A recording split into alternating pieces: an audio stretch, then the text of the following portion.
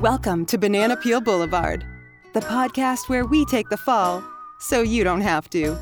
Now, here's the adult in the room, Becky Harnden, and national award-winning columnist and author, Gary Jordan. Thanks so much, Michelle. Hey, don't overdo the thanking, Michelle. I'm never going to thank her again. So, for those of you who've listened to previous episodes, you'll understand what we just said. So, I have this friend who I think he used to be a furniture salesman, and then he went and became a rabbi. And then I understand the process. Right, and then he retired from being a rabbi. His name is Sonny Glass. Is he now a chicken farmer? Just curious. No, I think you go from being a retired rabbi. I think you're a furniture salesman, rabbi, and when you retire from being a rabbi, I think you become a chicken plucker. That's what they did. Oh. That was actually in Chicago. That's how they did things. How they did I not plucked know chickens. this? No, I mean, that's what happened. I had a grandfather, some great grandfathers back, who was in South Dakota. And he was a farmer in South Dakota. And a horse named Charlie kicked him in the head. And a Charlie horse? Really? I know. Kicked him in the head? I know. So Where are we going with this? Well, no, it goes someplace, I promise. So the horse kicked him in the head, and he was unable to farm anymore. It was a pretty severe. Actually, I heard he was a pretty cool horse. He could find his way back in one of those South Dakota blinding snowstorms. Anyway, but I digress. So Jacob Pelzer was my great-great-grandfather's name, and he came to Chicago and opened a chicken plucking store, because that's what they did. They had a store where they would pluck the chickens. So when you came, and that's where my grandfather met my grandmother. She was a retired plucker. Rabbi? No, she was a plucker, and he was a street cop, and he wanted a chicken. So anyway, but I love this love story. So back to Sonny Glass. Sonny is exactly, if you stereotyped, Jewish comedian in the Catskills, I mean, that is Sonny Glass. He now lives in Panama City. He's the sweetest guy. So we're coming back from a family wedding, and we're in some airport. I guess it was Charlottesville Airport. And he starts telling me the joke that is the beginning of the column that we're going to read today. And the joke was, I mean, if I told it to you, it'd be 20 seconds. But when Sonny Glass was reading it, it was everything you would love. And it was, like 10 minutes. It just went on and on. But it takes that special person to tell a joke that way. Exactly. Or you get like us, or, this actually really reminded me of my father, because my father, when I was growing up, he worked night shift, and he would come in at, 5 a.m. And when I was in high school, I'd be getting up at that time to go exercise before school started. And my dad would come in silly and delirious from working all night. I had not had my coffee yet. I was unamused, but just the way my dad would start to deliver jokes to me as I'm trying to enjoy my peaceful cup of coffee. And he has this, you wouldn't call it a belly laugh. You'd call it a belly snicker. He just starts snickering. And the more he snickers, the funnier it gets. I know. And it doesn't matter what the joke is. Not about the joke anymore. It's not about the joke. I talk about that in this column. We'd wake up the whole house dying laughing in the kitchen at 5 a.m. Okay, this one's going to, I'm just warning everybody, normally the timing on our podcasts are, about 14 to 16, 17 minutes. This one might be a minute or two longer, because I've got to share another thing that is just such a beautiful story. And I don't know if we're going to get to it ever, because this column stimulates it. Remember the comedian Tim Conway? Oh, yeah. Okay.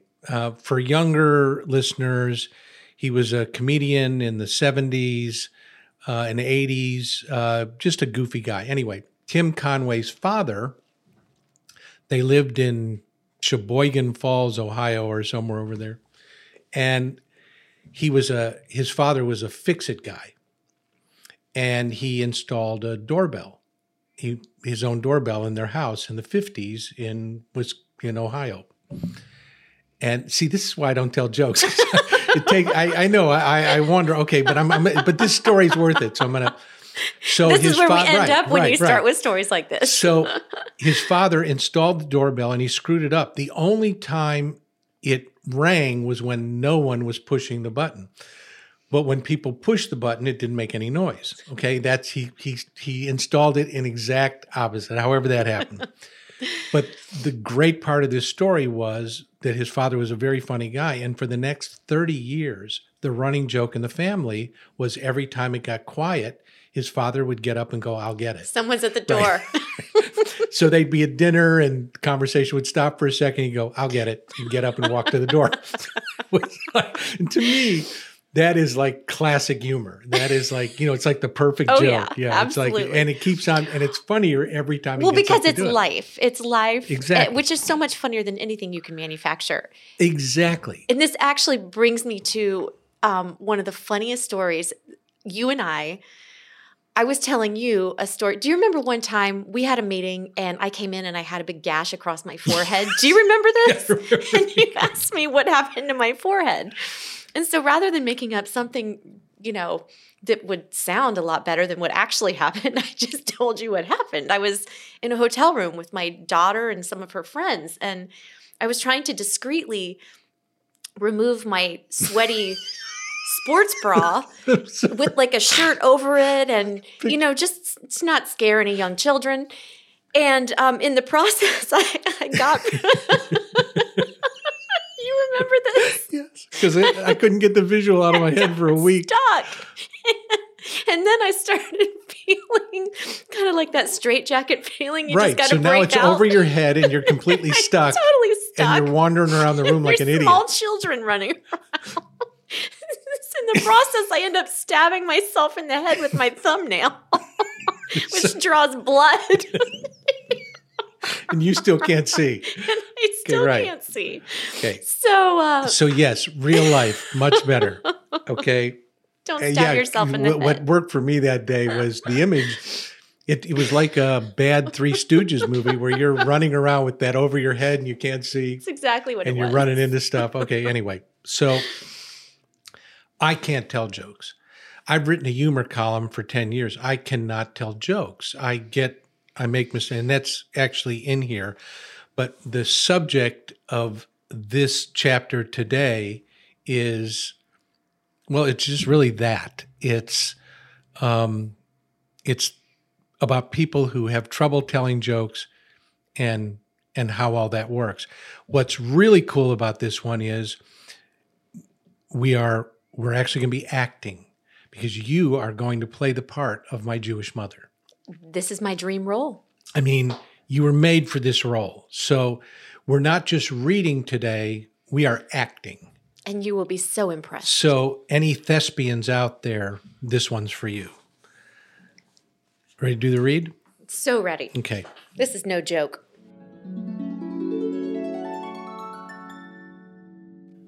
A new convict is sitting in the prison lunchroom with an old convict. From across the room, someone yells, 46! And everyone starts laughing. A few minutes later, someone yells, 39! And again, the whole room cracks up. The new convict asks, what's so funny? And the old convict explains, they've all been there so long, everybody knows the jokes, so they gave them numbers so they'd save some time. A few minutes later, someone yells, 56! And nobody laughs. The new convict asks, why not? And the old convict says, some guys just don't know how to tell a joke. I've never been any good at telling jokes. If it's a good one, I can't get through it without laughing because I know the punchline. More often, it's my inability to get it right. 2 nuns and a plumber were walking down the street. No, wait. It was 1 nun and 2 insurance salesmen. No. They were walking. They weren't walking. They were in a cab. You pretty much lost your audience by then. My friend Sonny Glass, a former stand-up comedian turned stand-in rabbi. Oh, okay, wait a minute. He was not a furniture salesman. He was a stand-up comedian turned rabbi. See, I can't even tell that story. Listen to Gary tell a story. Right. Okay, wait a minute. So that's right. Now I remember because he was a stand-up comedian. Then he turned rabbi. Do they still become chicken pluckers after retiring? No, hold on. No. The rabbi who was at Temple Israel in Tallahassee, who left a few years ago, Jack Romberg, was a furniture salesman turned rabbi. I just confused my rabbis. That's all. You know what? There are plenty of paths for you if you'd like to be a retired rabbi. You can start anywhere. Exactly. You can start anywhere, then become a rabbi, and then later pluck chickens. So I'm going to start that chapter again. My friend Sonny Glass, a former stand-up comedian turned stand-in rabbi, told me the prison joke. His delivery was flawless. His timing was impeccable. His cadence rising and falling, his exuberant hands and shoulder shrugs were perfectly in rhythm with the story. What took me a few sentences to write took Sonny 5 minutes of character development, which was as funny as the punchline. I'm okay hearing a good joke, although when the telling begins, I feel a twinge of social pressure to laugh at the punchline, even if it's not funny. I admit the extent of my laughter is directly proportionate to the warmth I feel for the joke teller. Good joke tellers are telling a joke because they think it's funny and they want to share. When a joke is used to cover an otherwise awkward moment, it's not so funny. I've always found real life provides the best material. I'm sorry, I just keep picturing you wandering around that hotel room with that thing on your head. I got to get that out of my head. My parents are hysterical, and they never tell a joke. Mom's 90 years old, and Dad, at the time of this writing, was also 90 years old. Their everyday life provides more than enough humor. Last week, I had tears in my eyes from hearing them both share their common complaint about the toilets at my brother's house being too short. Gravity took care of them sitting down. Getting up was an entirely different story. Hearing Mom explain how she had to try and stand up from such an awkward position was priceless. You ready for this? This is, okay, stand by for the acting. This is my role of a lifetime. Wait, I'll give you the acting cue. Stand by for the acting and act. Who does that? Who makes a toilet that short without a bar to grab onto? A handle, a hook, an ejector seat. Anything to get me off this thing. Everybody else's toilet seats are normal size, but no, not your brother's. It's like I was super glued to the seat. All I could do was scream for your father, pray he had his hearing aids turned on, and just sit there. Otherwise, they're going to have to pry me off this seat with a spatula. And scene. The best part of hearing Dad laugh while hearing Mom tell the story is that they crack each other up. On debating whether to drive or fly to a recent wedding, this is my dad. I can't fly with her anymore. She can't get up from one plane to the other. It's like the guy whose friend had a heart attack and died on the second hole of a golf game. Hit the ball and drag Larry. Hit the ball and drag Larry. That's what it's like at the airport. He wants to put me on a meat hook like a butcher uses for a cow. Just hoist me up and slide me from Terminal C to Terminal B. You know, what scares the crap out of me is it sounds exactly like her. Okay. Makes me want to go. Made for no, this. I honestly, I want to go clean my room. I know I'm not revealing some secret clinical theory when I share the old adage, laughter is the best medicine. I have forgotten 1,000 times when I was upset about something. But I have a tangible memory of the times we've laughed so hard we couldn't breathe. I love those contagious moments when you're laughing as you share something and the person you're telling it to starts laughing as hard as you before they even know what you're laughing about. It seems laughing is funny all by itself. I recall years ago waking up from a dream where I hit my mother in the head with a golf ball. I wrote, "This would not be a good time to examine the dream. Let's just go with it." In my dream, Mom was a couple of 100 yards ahead of me in a golf cart. I hit my drive, and in slow motion, I could see the ball and Mom on a collision course. When the ball hit her, it made that cluck sound you hear when you pop your tongue from the roof of your mouth. I write, "Go ahead and try it because it makes the story better." Yeah, it's the... And that was it's exactly what it sounded like Mom. in my dream. Even though she was 100 yards away, I heard, okay. Well, that's quite a drive. Yes, Gary. I know. Right. Actually, for this story to be accurate, it was 70 yards away. I wasn't Right. I wasn't going to point that out. Thank you. I woke up laughing hysterically, which in turn woke Bernice up. I remember so clearly how she was laughing without a clue as to why. The fact that I couldn't catch my breath enough to share the ridiculous dream wasn't important. My laughter caused her laughter. When Bernice laughs uncontrollably, it is a beautiful thing. I'm pretty sure if I woke up and tried to tell her a joke, this story wouldn't have been worth sharing. When Bernice laughs uncontrollably, it's a beautiful thing.